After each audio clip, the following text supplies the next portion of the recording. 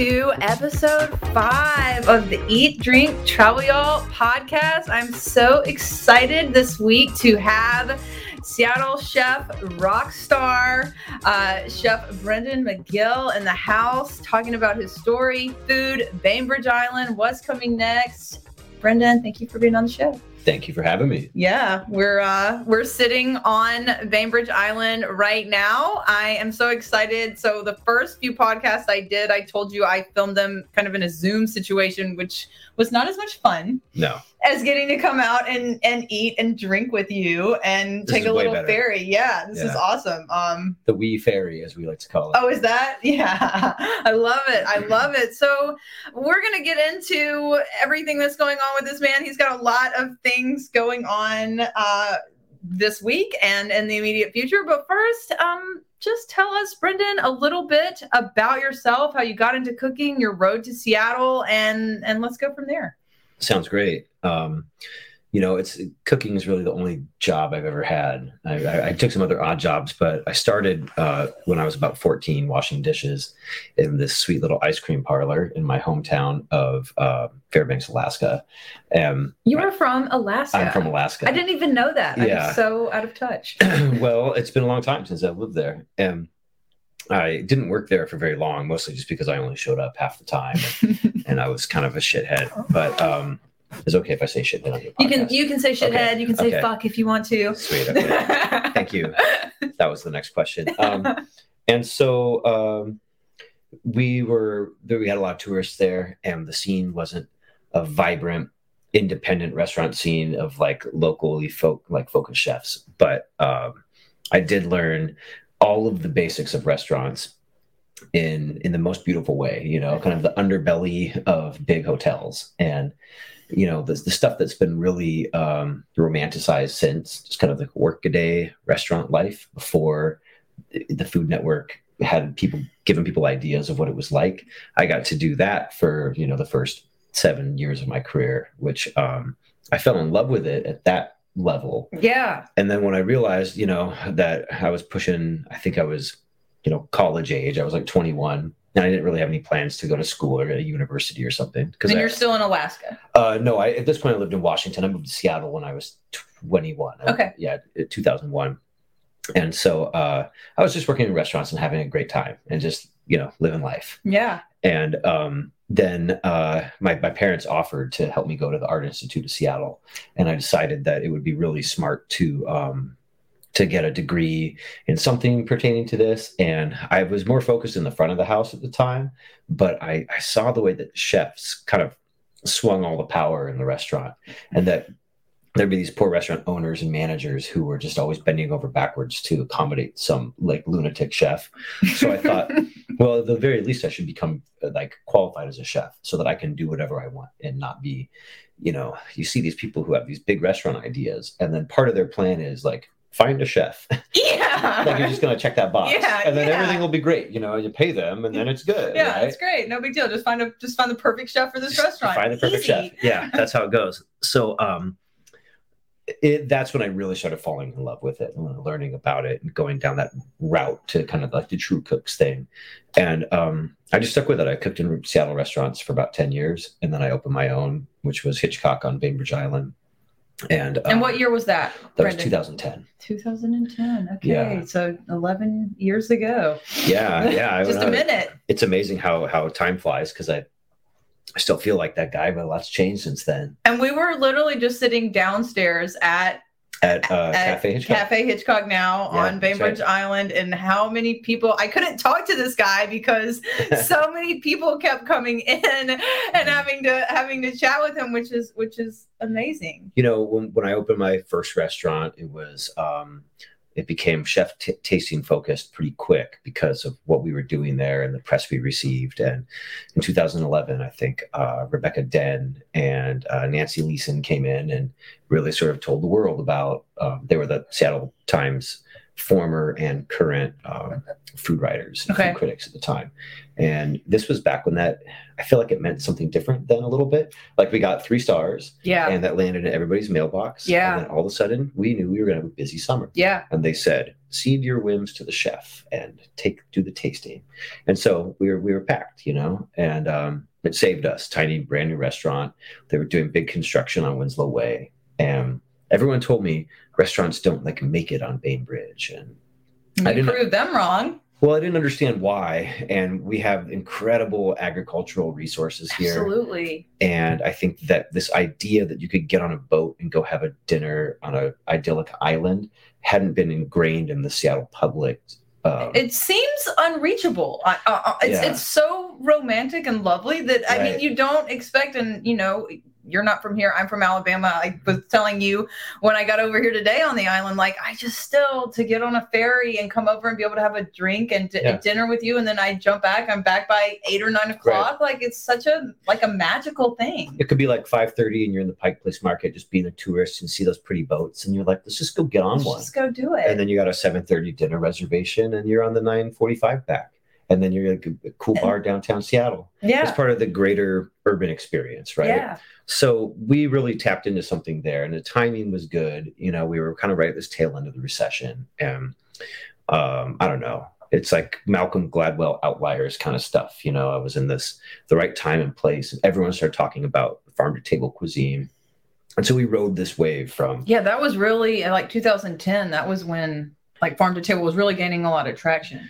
Yeah, and we made a lot of jokes about it then, but kind of our workforce was all these, a 20-year-old then was a millennial who cared about craft work and, things being made by hand and authenticity. And there seemed like there was a lot of interest in it. You could assemble people who, if they spent any time cooking in a professional restaurant, when they saw what was walking in the door of this one, they knew that something was different, and it was worth the extra time and effort and hours and commute even. And so we just, as our star rose with the local and national press, in 2013, I got a Food and Wine acknowledgement, People's Best New Chef. Yeah. And then 2014 followed the Beard semifinalist nomination, and Star Chefs in 2015. Mm-hmm. And so it was every year we were on this track, and I was kind of, I don't know if I was unhealthily obsessed with it, but I was doing what any young chef would do. You're trying to do the best you can. In the meantime, we were growing the company. So I built the deli, the original Hitchcock Deli next to Hitchcock Restaurant in late 2011. This was just there was 13 empty storefronts around us in the middle of a recession on an island in the middle of the Sound. So things were a little more accessible then. Yeah. And then we built a deli in Georgetown.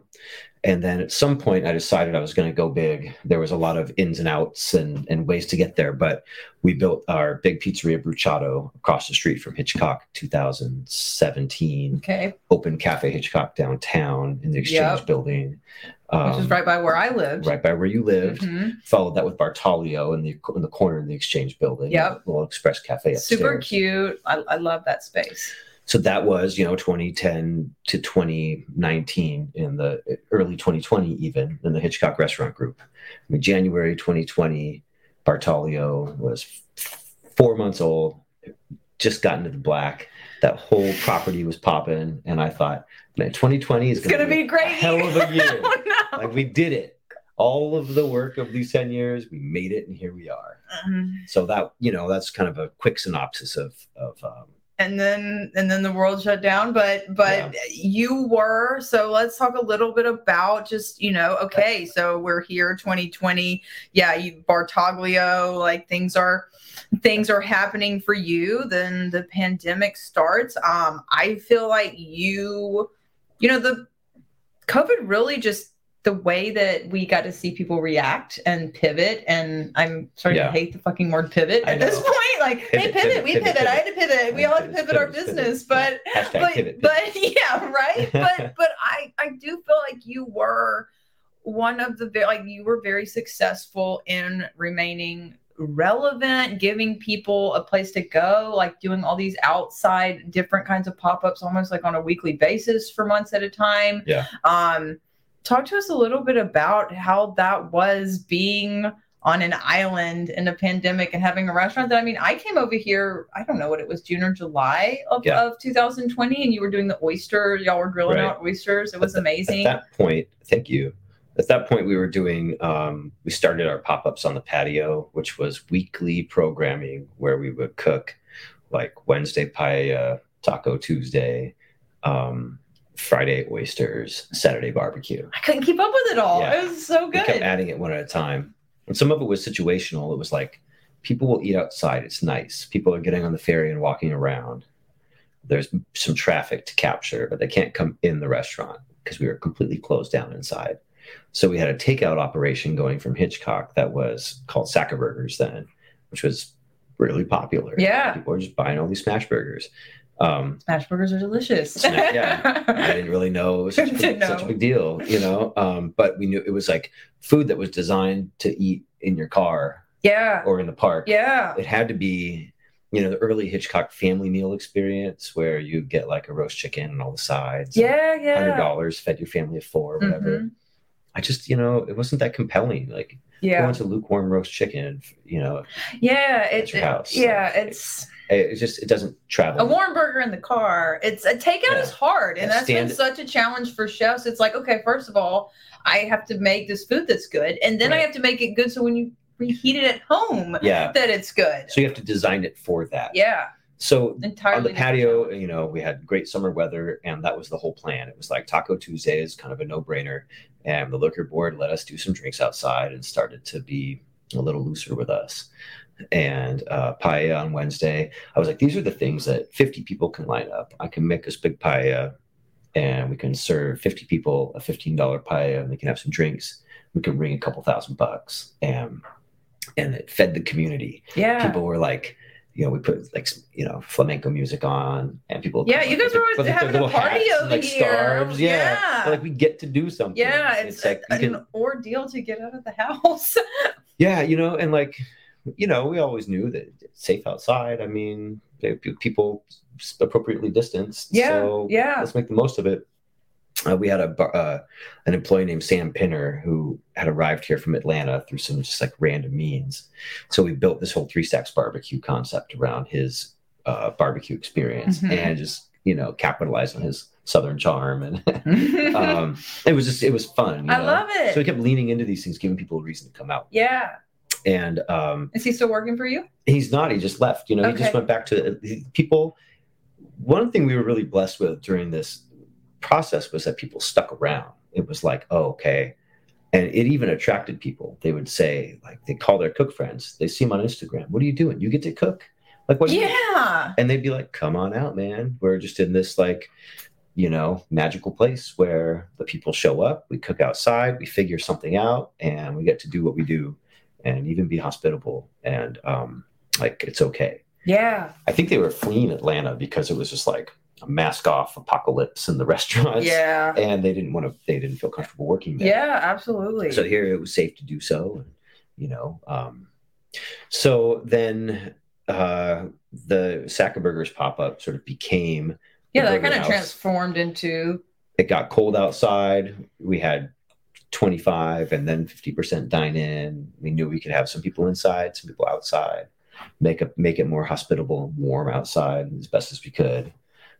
We talked the city out of one parking spot so we could kind of put a tent there with the little plaza next door. Looks very cute. And, you know, that struck a nerve too. People wanted good things for their family here. Of course. That wasn't just chef tastings on their birthdays and anniversaries. Yeah. Yeah. People want to be able to go out and get a burger or pizza or. And a pizzeria, people understood how to do takeout from a pizzeria. Exactly. And it might have calved our sales into a quarter or a third of what we were doing when 100 people could sit down and dine properly. But we could keep our core together and run our menu. We didn't have to change it into 100 different things because that worked well. Yeah. Well, let's backtrack just a little bit because you mentioned the paella nights and, you know, we were chatting a little bit before this and you were telling me how you have traveled and cooked in Spain. That's right. And so give us just a little bit of that background of cooking in Spain. I think you mentioned the Basque region, how it influenced you. I'm so jealous. It's like San Sebastian is the #1 travel destination on my list. Have you been? I haven't. I've been to Spain. I've been to Barcelona in Europe, but it's no, not the Basque region, and it's very magical to me. I worked with Pincho for a long time in Belltown, and so that was one of the first restaurants I ever worked with. So Spanish food is very like close to my heart. Well, Pincho existing was actually what started me in my Spanish journey. Oh, really? Turn off these notifications here. This thing's getting quiet. He's a busy man. Yeah. So when the owners of the Harvest Vine, which was Seattle's highly awarded, Spanish Basque restaurant in the Madison Valley, decided to open a tapas bar in Belltown. It was called Chori. And it was a pincho bar that was like San Sebastian style pinchos. Yeah. And then they also had just closed on a chateau in kind of this forgotten town on the French side of the border in French Basque Country. It was a little town called Navarrenx, and they bought the chateau there. Okay. And amazing. It was, it was a dilapidated chateau in this backwater and beautiful countryside that isn't like highly economically viable these days. Got it. Yeah. It's where Osao Irati cheese comes from. I mean, it's storied for its culinary tradition, but there's not like a lot of great industry. It's kind of like the woods around here. Yeah. I mean, except for that, like 100 head of sheep will just go like wandering across the pasture. Except for that. Chateau. So they decided to open this bar, Chori, and they had some holes in their lineup. Some people I'd worked with had moved over there, and so they called me up, and I connected the dots and applied. And this was back when. This is in Belltown? This was Chori was in Belltown, but they were opening Chori, so some of the management from Harvest Vine went there. Yeah, okay. And there was this, cook position, and this was back. I just had a talk with the sous chef there who hired me this last year, consultant. We did a podcast together. Okay. I said, "How many people applied for that job?" Because it was a different world, and he was like, "A lot." So I was like lucky. I scored the job at the hot chip place. Look at you. I worked like every day for a year. I just got married. I didn't have a single day off with my wife for that year. And when we got, always good for a relationship. It was a good way to set a precedent, I suppose. And she knew what to expect. She knew that anyway when we met. Married a chef. So we needed a break after that, and I was able to go. I knew I had a place to stay at the dilapidated chateau in Basque Country. Oh my gosh, amazing! So that became like a home base, and we decided that at that point my wife's family, her parents were living in Quito, Ecuador. So we took the gran viaje to Quito, Ecuador, and then the Caribbean, and then I'd never been to Europe, and I wanted to kind of. And how old are you, Brendan? At that time, I was 27. Time to travel. 28, maybe. Okay. No kids, no dog. Yeah, the time to do it, buddy. Yeah, backpacks. God, all the time in the world, and just however much money we saved in those 2 years. Oh my God, I love it. So you're doing this huge, like around the world, really. South America, Caribbean, Europe. Went all over the world, yeah. And how long were you in Spain? I think we were there for probably 3-4 months. I'm not. It's a little murky now. I think the whole trip was about 8 months, but I would need to. That sounds amazing. I want to go on an 8-month around the world trip, please. It's like I laugh so hard now. We got married, and we asked for, like, instead of buying us a Cuisinart, just put $100 in the box. Yeah. And so we put together about 10 grand that way, and then we moved from our loft in Pioneer Square into this cheap apartment on Capitol Hill. Mm-hmm. Saved $1,000 a month. A cheap apartment in Capitol Hill? That doesn't exist anymore. It was very 2010. Okay, sorry. It was right upstairs from the Wild Rose, so I could listen to like karaoke every night. And God, that's great. It was good. It was live. It was good living. And so, it's a comical to imagine living for like 8 months abroad on 20 grand. It's that backpack style where we traveled with this organization called Servas that was all about hosting and traveling. And so it's this like amazing old, very low tech, like Gandhian principled organization of the interconnectivity of humanity. People just open their doors to you. I love it. Go stay with them. And I would cook with them. So everywhere we went, I would send a cover letter, and I would say, I'm a young chef with a brand new newlywed couple. We want to experience your culture, And at the time we're here, I want to go shop your market and cook a beautiful meal. Please invite your friends, especially anyone who is in this world connected. And then you start playing off those connections. That's amazing, and Susie Pratt, I'm sure. I do, yeah, and so she was on the podcast 2 weeks ago, and she got her start traveling and doing photos with couch surfing. So this is a very similar sounding, exactly, so this is how you just get around, and you're living with people in places that you would never travel to because they're not like the center of the destination. Mm-hmm. And we would find hosts in the big cities too, in Amsterdam and Sevilla and Barcelona, and Madrid and San Sebastian. But you'd also book, little like habitaciones and just cheap places to stay. But those are always the most fun. I feel like too. It's like everyone goes to Mexico City and Barcelona, and it's cool to find some of the like off the beaten, even regionally traveling, like the smaller off the beaten path stuff can always be more fun. You are much more likely to get invited to stay longer because the deal is when they accept you, there's 2 nights that is implied with them accepting you as a guest, but they can invite you to stay longer. And so some people were busy. They had a nice place in Amsterdam, and they would just like, boom, boom, boom, like, oh, we got another traveler tomorrow. Yeah. But if you're in like the mountains of southern Portugal, right? They're like, how long you want to stay here? Amazing. Which I want to go to the mountains of southern Portugal. That sounds. Have you been to Portugal as well? Yeah, I mean, we flew into Faro, and I think from Dublin maybe, and we went in, the mountainous Algarve region, and I'm trying to remember the name of the little town. I mean, it was like, I love that. We emailed someone there and they were like, come stay. That's amazing. And so it's an app, it's a website. Does it still exist? Do you know? It does exist, but it never has been. And I doubt it'll ever be an app. Yeah. They have a website. It's called usservas.org. Spell it. Servas. Okay. It's the Esperanto language for to serve. That's I was noticing that maybe that was a connection. And I think it formed after the Second World War as a loose organization to try to host soldiers and find them on their way to get them home. People who are lost or deserted. Oh my God. Yeah. And it's like in Seattle, you could sign up with Servas. A local host will meet you. They kind of look at your stuff and they sort of vet you. Like, yes, you are a citizen who is who you say you are. Yeah. And then after that, it's like someone will just let you in their house. And it's like people would say to them, are you crazy? You got 2 Americans staying in your house? Do you know them? And they would say, well, if someone let you stay in their house, would you steal all their stuff? Yeah. No. He's in my house cooking dinner right now.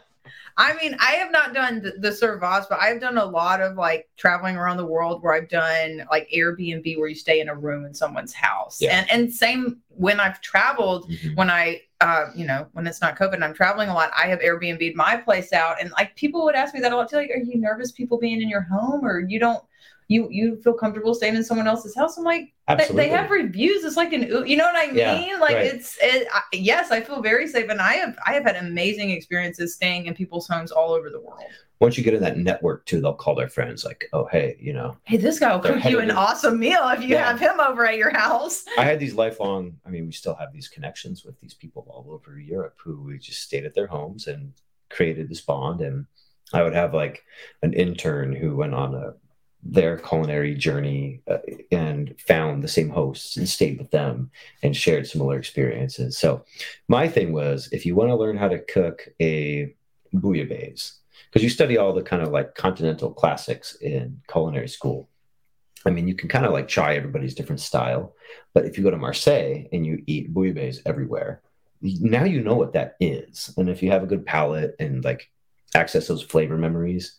So if you want to know about paella, to tie this back together, go all up and down La Comunidad Valenciana and the Costa Blanca. And you're like, now you'll understand like rice culture and seafood culture, beachside paella, who's doing it for real, what a kind of a shitty tourist paella works like, or just like how they serve it from a train station when you're there and it's like a big line.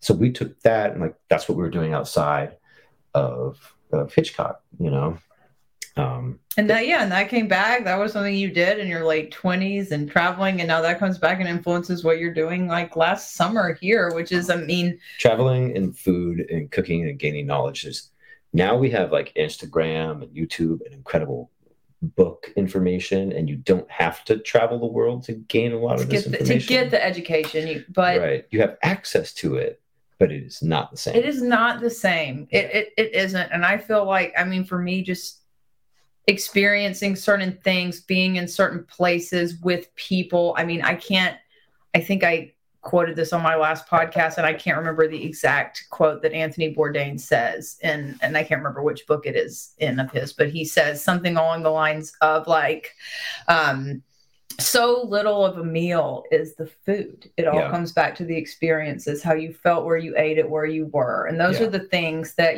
that we want, you as a chef, like want to recreate for someone in a restaurant. But the experience itself, it's so special. And to talk to you about how, you took these inspirations from your young, life, traveling the world and cooking, and now to see them manifest 10, 12, 13 years later in your restaurant, like that's, I feel like what makes like just food and what you guys are doing so great. It should be part of any cook's development and journey is, we could have bought a house in 2007 with a down payment with what we blew running around the world. And then I am proud to say that I've repeated that poor financial decision over and over and over. Yeah. And this is what's making our life so rich. Absolutely. Whether or not you did it a certain way. My wife was really well traveled in places I'd never been when we met, and has just really kind of pushed that as a value. And even with our young family, we go places all the time.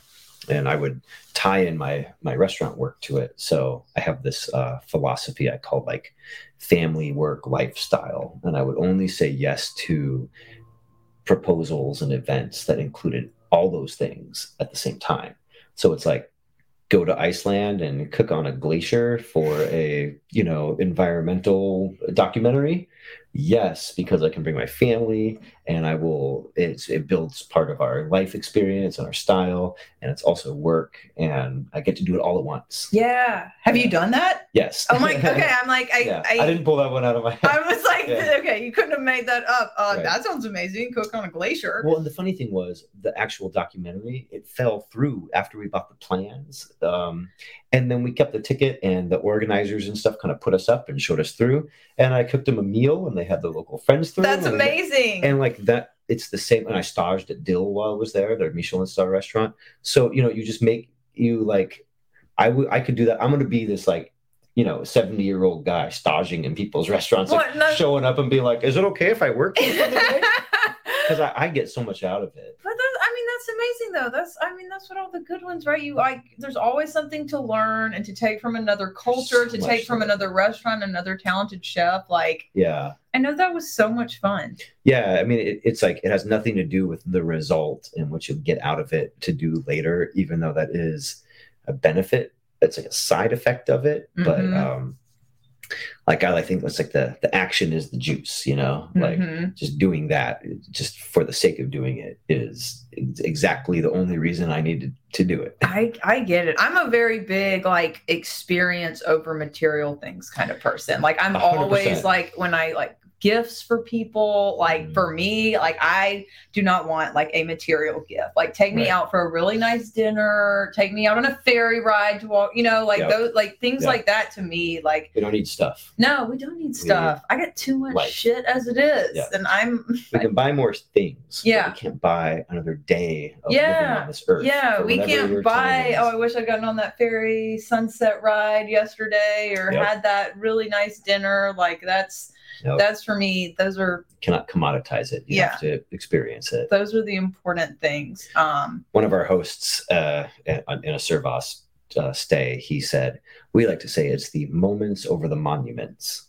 So when you travel, I think about that was in this little seaside town in Catalonia, and it happened to be the autumn equinox. So because they're pagan before the country that drew a line around them was Catholic, they would still do their ritual of dressing up like like pan and like marching down the hill and like a drum line with firecrackers on some pagan shit, And I was like, see, I'm glad we saw that moment.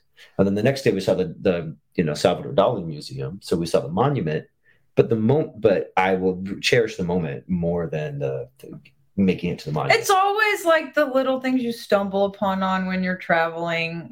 We can all find the big restaurants that everyone's talking about. But it's those like places that you just wander into that, just here, a tip for anyone traveling, just go into the places that are busy. If you're in a country and you don't speak the language, don't sit there and do what I do for an hour and try to find a spot on your phone. No. Just look around you, go to a busy area and go into a restaurant that's busy because the locals know, or get in an Uber or a cab and ask those people where to go, right? Go to a busy bar and then ask the bartender where to go.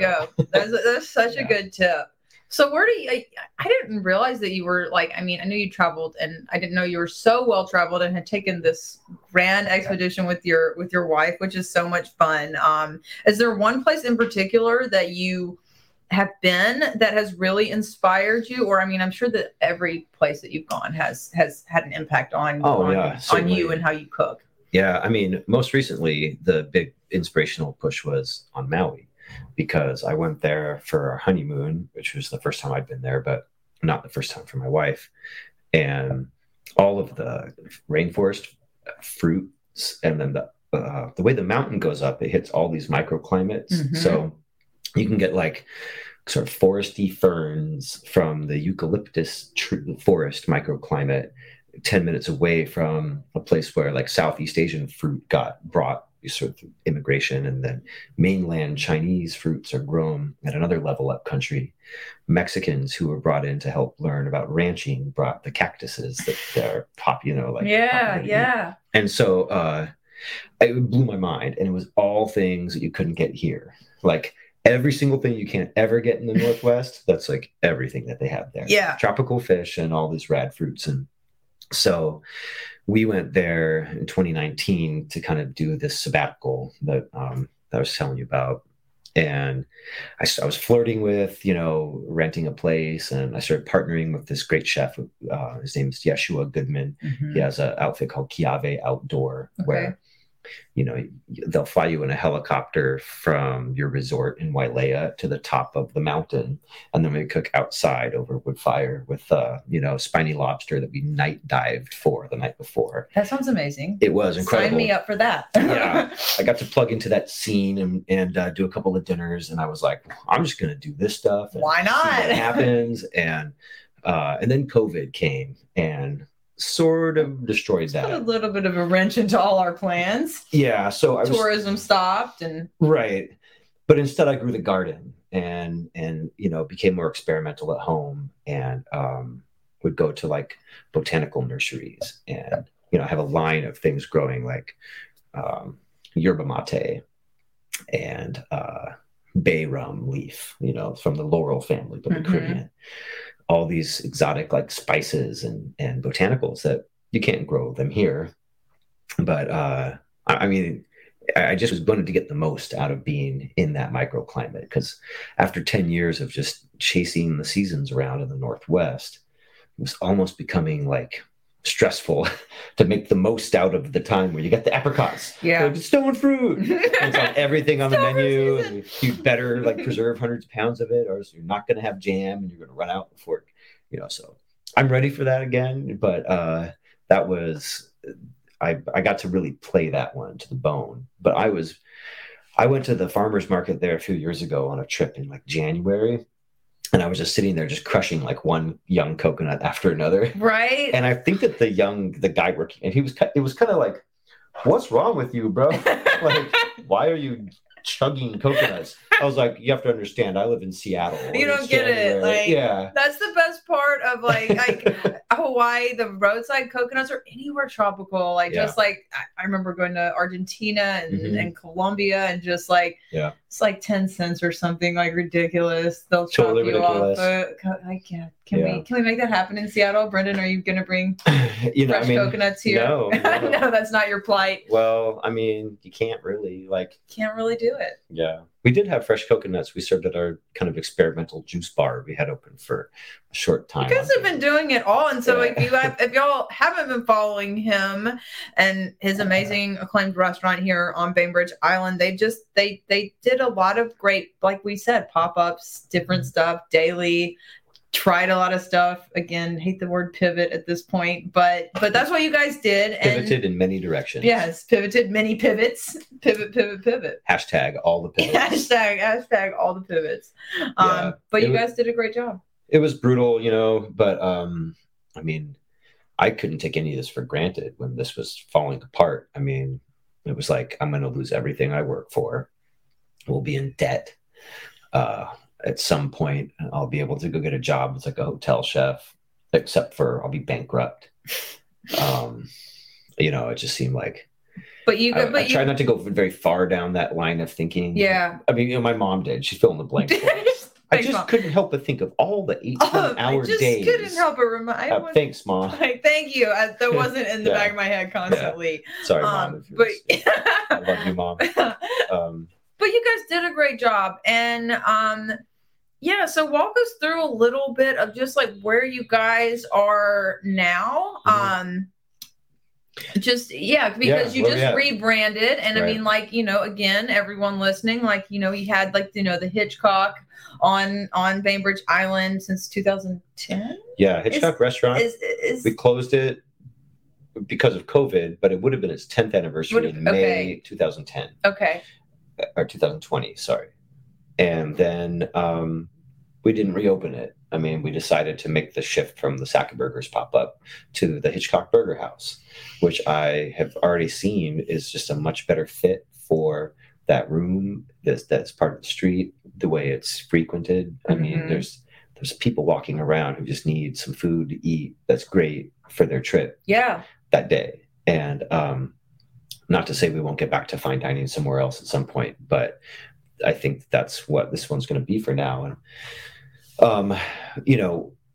I always like to do a lot of different things. So being able to just kind of do it quickly, it kind of took some of the pressures off. Like, it was like, couldn't overthink it. If you closed a restaurant before, they'd say, well, it was a good run, but I guess you just didn't make it. Yeah. And this was the perfect time to just kind of like, you want to call it? Let's call it. Yeah. It was like, COVID, Yeah. And then, we had the deli next door and the bar next door to that. And 2019, we had them both open, and it was busy, but it was kind of brutal. We just added this bar to the deli space, and we were having a hard time staffing it. The costs were really high. It was the same problem that everybody had in 2019. So we decided to take everything we learned from the before times and COVID and attempt to build this Cafe Hitchcock.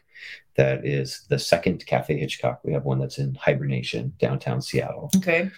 And it modernizes what we did at the deli. So instead of just being this kind of temple of smoked meats and sandwiches and retail, it was like delicious sandwiches, but also grain bowls and smoothies and breakfast and cappuccinos and lattes and kombucha and like all day cafe, everyday food. Both indulgent and things that you can just like feel great when you ate them, and it tastes great also. Yes. Which, it's been really successful at our cafe downtown because you want to be able to eat this for lunch on a Wednesday and not like fall asleep at your computer afterwards. Right. or hit the gym and then go on your happy hour date after work, not going into a food coma because not every time, sometimes. Yeah. I mean, like the gastropub thing of 2010, it was cool and all that, but not every meal can really be like a half-pound burger with like a seared foie gras supplement. No, it can't. On like a slice of deep fried pate campagna on a brioche bun.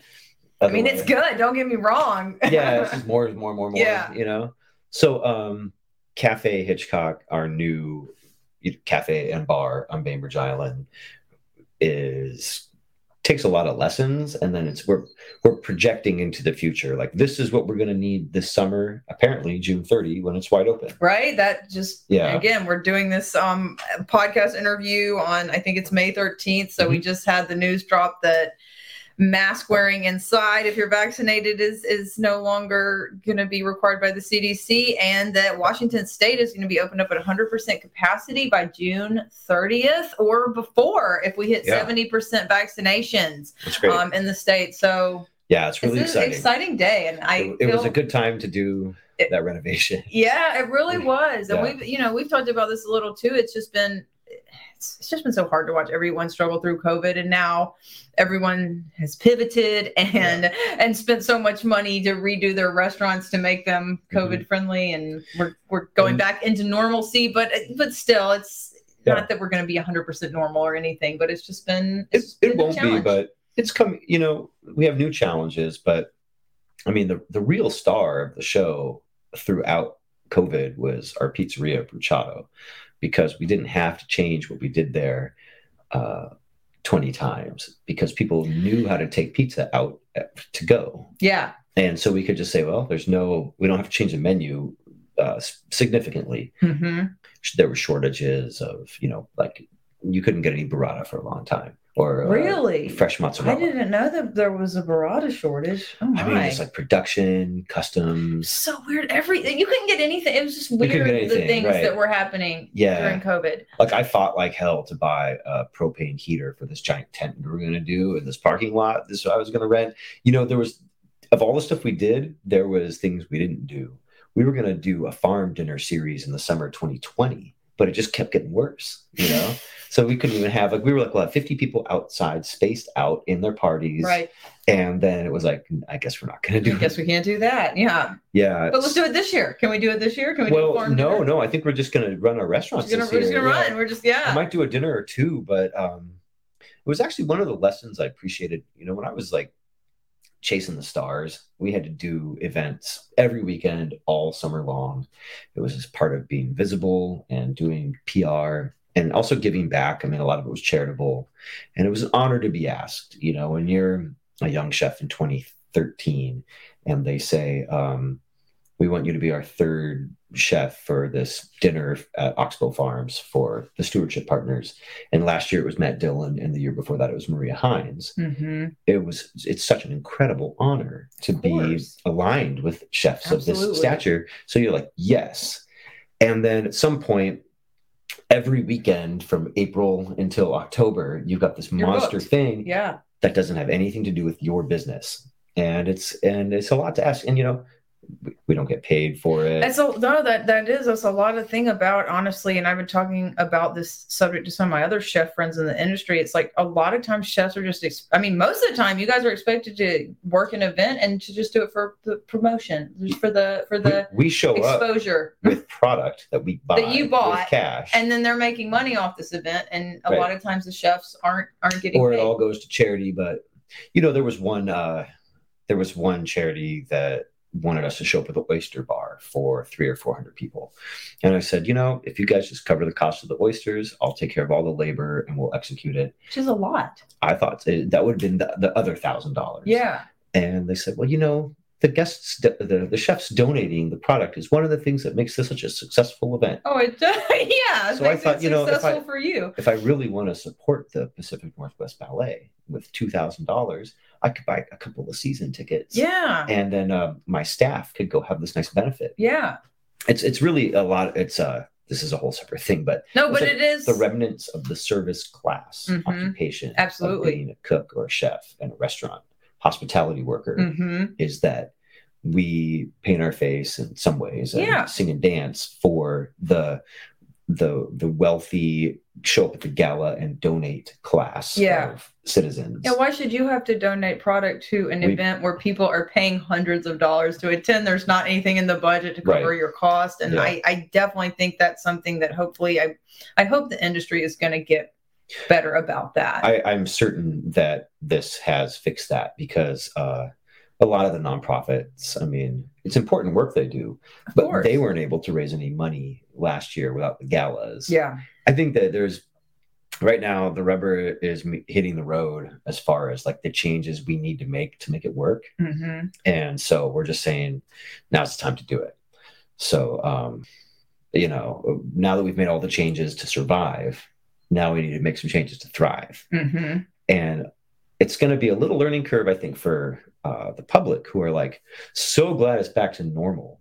And you're like, no, normal didn't work. Yeah. And we're still at 50% capacity. Yeah. Not anywhere near normal. Absolutely. And it's going to be really interesting to see kind of how the restaurant service industry reshapes itself a bit, because I do think that really too in the past few years that we've really been seeing this big shift in the service industry from being this just wear yourself ragged, working 80 hours a week. Everyone in the kitchen is, drinking all night after, or what God knows what else. We're seeing this shift to industry professionals, restaurateurs, chef owners that are really committed to giving their staff like a better quality of life. Yeah. And, there's been a big like surgence in the service industry in the past couple of years of just like a sober lifestyle. And, Ben's friends, that like Chef Gabriel Rucker in Portland, just so many things. And just, it's been really good to see just like overall, I do feel like the service in the restaurant industry is moving to where they're giving,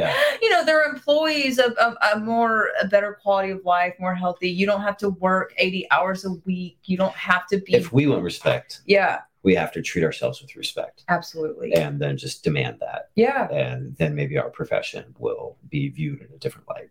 And it should be. I mean, like restaurants are so important. Chefs are so important. The act of feeding someone and nurturing someone, it's just. I think that we're almost in this post. I wouldn't go so far as to say post, but maybe we hit peak like PC to the degree, along with Me Too, to where we kind of remember that restaurants are still about people getting together and eating and imbibing and, drinking and going home and having sex and having fun. Yeah. And like, it's okay for this to be like a fun, inappropriate things happen in the front, back, floor. Like, I'm not saying it should be some sort of free-for-all, because I just said we have to treat ourselves with respect. Of course. And not all be a bunch of drug-addicted alcoholics. Right. That's the goal. Yeah. But we're dealing in pleasure. Yeah, that's your job and we need to be like, except like we want to be like body positive and all these things. Like, we need to realize like this is, people come here to let it go. Yeah, to have a good time. And that means a lot of things, and let loose, like, and you're the facilitators of that. You are giving people that environment. So we see it every single night. Yep. It's like somewhere between having a daycare and a circus and a brothel or something. And it's amazing. And those are the things that that was why it was exciting and fun to be part of it when I was like a kid. I was like 15 years old and I could work until 1:00 in the morning because the late bus came in from, the Denali National Park and dropped 200 tourists on us. And it was fun. And, I think that we've been through some challenges in the industry. But those things, the people who are fed by that and like find that to be captivating and like gratifying, that we're all going to continue to do that until the sun goes down. Yeah, well, and I mean, what an important job too, to be like the steward of. It's important. It really is. I mean, especially now more than ever, it's a bigger responsibility than it's ever been, because before you just had to be kind of a steward of this great fun environment for people to cut loose. And now there's all this added pressure for safety and keep you safe, keep your staff safe, keep the guests safe. Didn't we learn this year that if you don't hang out with your friends and enjoy yourself, that you will suffer for it? I mean, I didn't learn that because you got to be out, to do all those things. Yeah. But it's a story I hear over and over, and I think it's tragic. They're just like, I lost a year of my life. I have nothing to show for it except for that I'm depressed, overweight, and I'm drinking way too much. That was me. And it's like, man, I'm so sorry. I guess we need to gather with other humans. Well, and I feel like too, and I feel I'm reading this. We're we're going into our own like roaring 20s right now. Like people are waking up, and I'm talking to people like you, and I'm talking to, I'm staying at the State Hotel. I'm talking to Quentin and the managers there, and I'm talking to Chef Shoda, and I'm talking to all these people in the hospitality industry, and like, it's back. People are ready for it. People are the State Hotel is sold out next weekend. It's awesome. Amazing. Yes. I love to hear it. My chef friends like, oh yeah, we were booked out for brunch last weekend downtown Seattle. Like, I'm loving it. And I think, you've been a constant, and just seeing like the more creative things you're going to do now that we can actually do stuff now that you can really, like, you've been so creative with the restrictions. So like, it's going to be so fun. I was really supported by my staff to be able to be a constant, because I left it up to them at every turn. You don't have the power to say, look, guys, we're doing this whether you want to or not. And I wouldn't have wanted to say that. It was always like, when you're comfortable and this is the degree, we'll do it. Everybody would agree, and we do it. And fortunately, most of my managers and staff involved were like, they wouldn't have had it any other way. It did not matter how much of a supplement you would get on top of your unemployment for staying home. They wanted to feed people. They wanted to work. Yeah. And it didn't sound like fun to not work, and it's not like to not work, to not do what we do. Yeah. It's why it's like what to put the pants on for. To not feed people, to not have a purpose, to not, Yeah. That's what you guys love to do. Just sit around and pine for it. And I was a little, there were times where, looking at this all financially, I would say, God, I think we would have been better off to just close and pay the rent and just suck it up.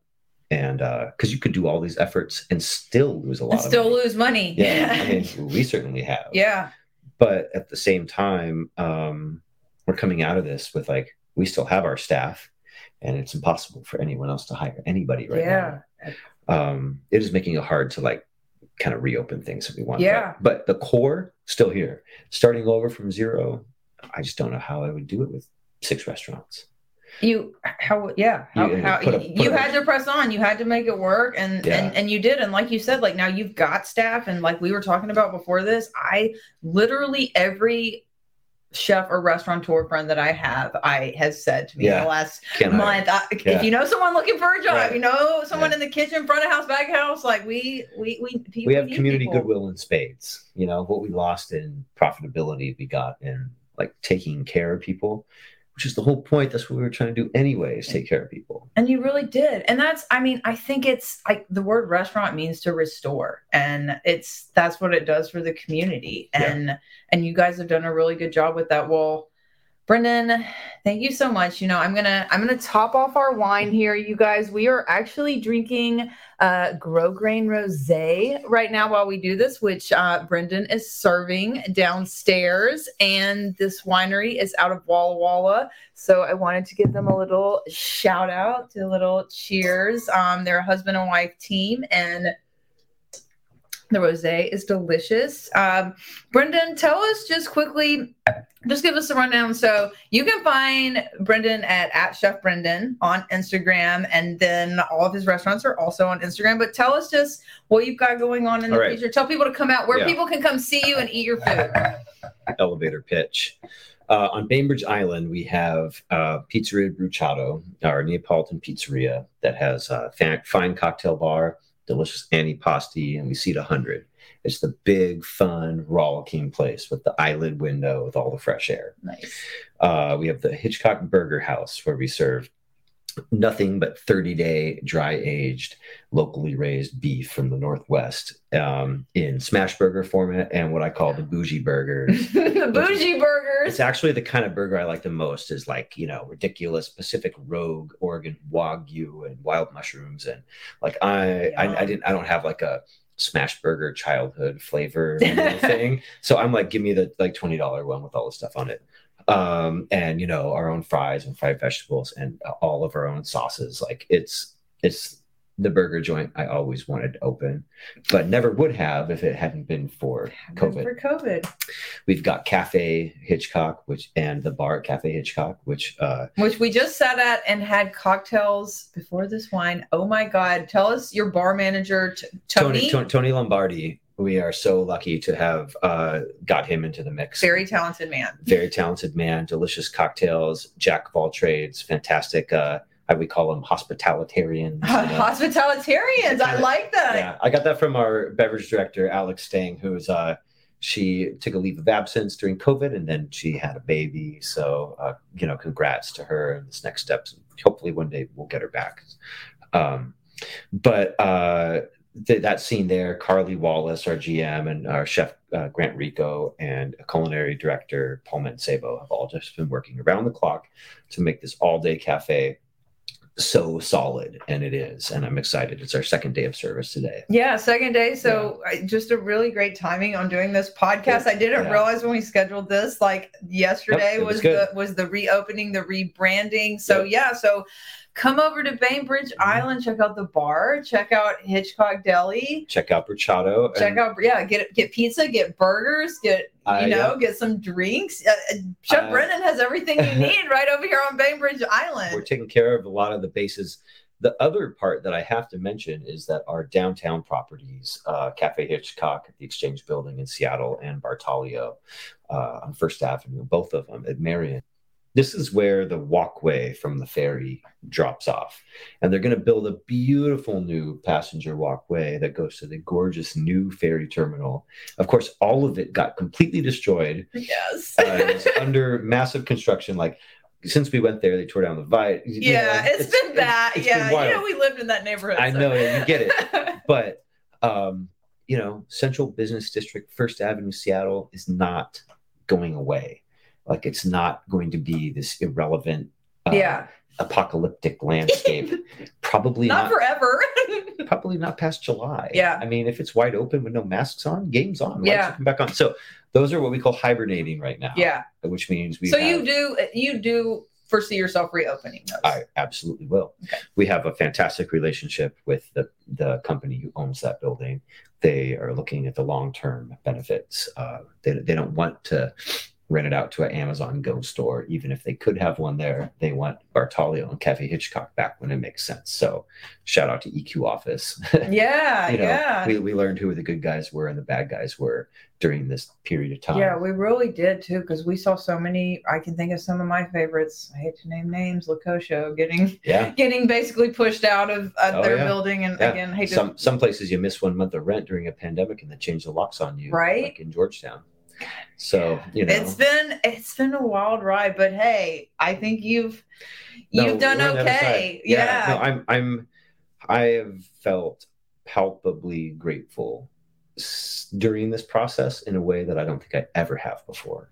So it's interesting how you can win but really lose, lose but really win. Yeah, well, I think you've definitely won, and it's been honestly so much fun to just watch what you've been doing during the pandemic and seeing someone who's enthusiastic and excited and optimistic while obviously you're dealing with a lot of shit that's not super fun, but still, and to see again all the new things that you guys have tried, and you've been successful, but you've tried a bunch of stuff and done it with a big smile on your face and fed your community and been there for your community. And that's been it's been inspiring to watch, and it was so fun to come over here last year, right when y'all were getting started, and do the oysters, and it was great. I mean, I have to pinch myself sometimes, the people who've kind of stood by me through this. And I just think that, fostering these kind of environments is kind of part of my role now as I don't know, you're 40, you own a bunch of restaurants. You're becoming this elder chef. Oh God, don't say that. I don't mean elder, but the 29-year-olds who are standing where I was when I was there. Mm-hmm. I want to make the thing for them or help facilitate that in a way that I didn't have available to me, so that that we can all move forward together. And I did have business mentors who were 10 years ahead of me and in a different financial footing than I was, so now I get to try to kind of do that. And these men and women have just been so exemplary throughout this whole thing. I mean, they're they're doing the shit every day that makes the places open. And otherwise you wouldn't have a place to go eat during this whole experience, you know? You're at home, you're working remotely, your kids don't go to school. There you are drinking too much, making yourself miserable. And the fact you can go get that pizza takeout is only because these people were like, I choose to just I can sit home on unemployment, but I would rather be making pizza, making burgers. It's like there is no because. You know? It's like you have to get it out. And you know, what an honor, because in 2018, there was a lot of, you know, there was a lot of talk about just like, is the industry dead? Are there no more such things as cooks anymore?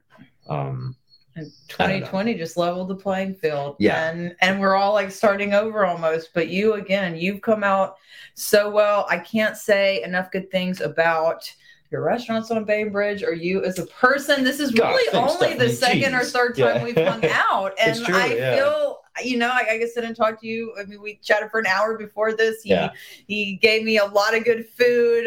Tony gave me some amazing cocktails. You guys, I cannot tell you enough just how awesome of an experience it is to come over here, eat and drink.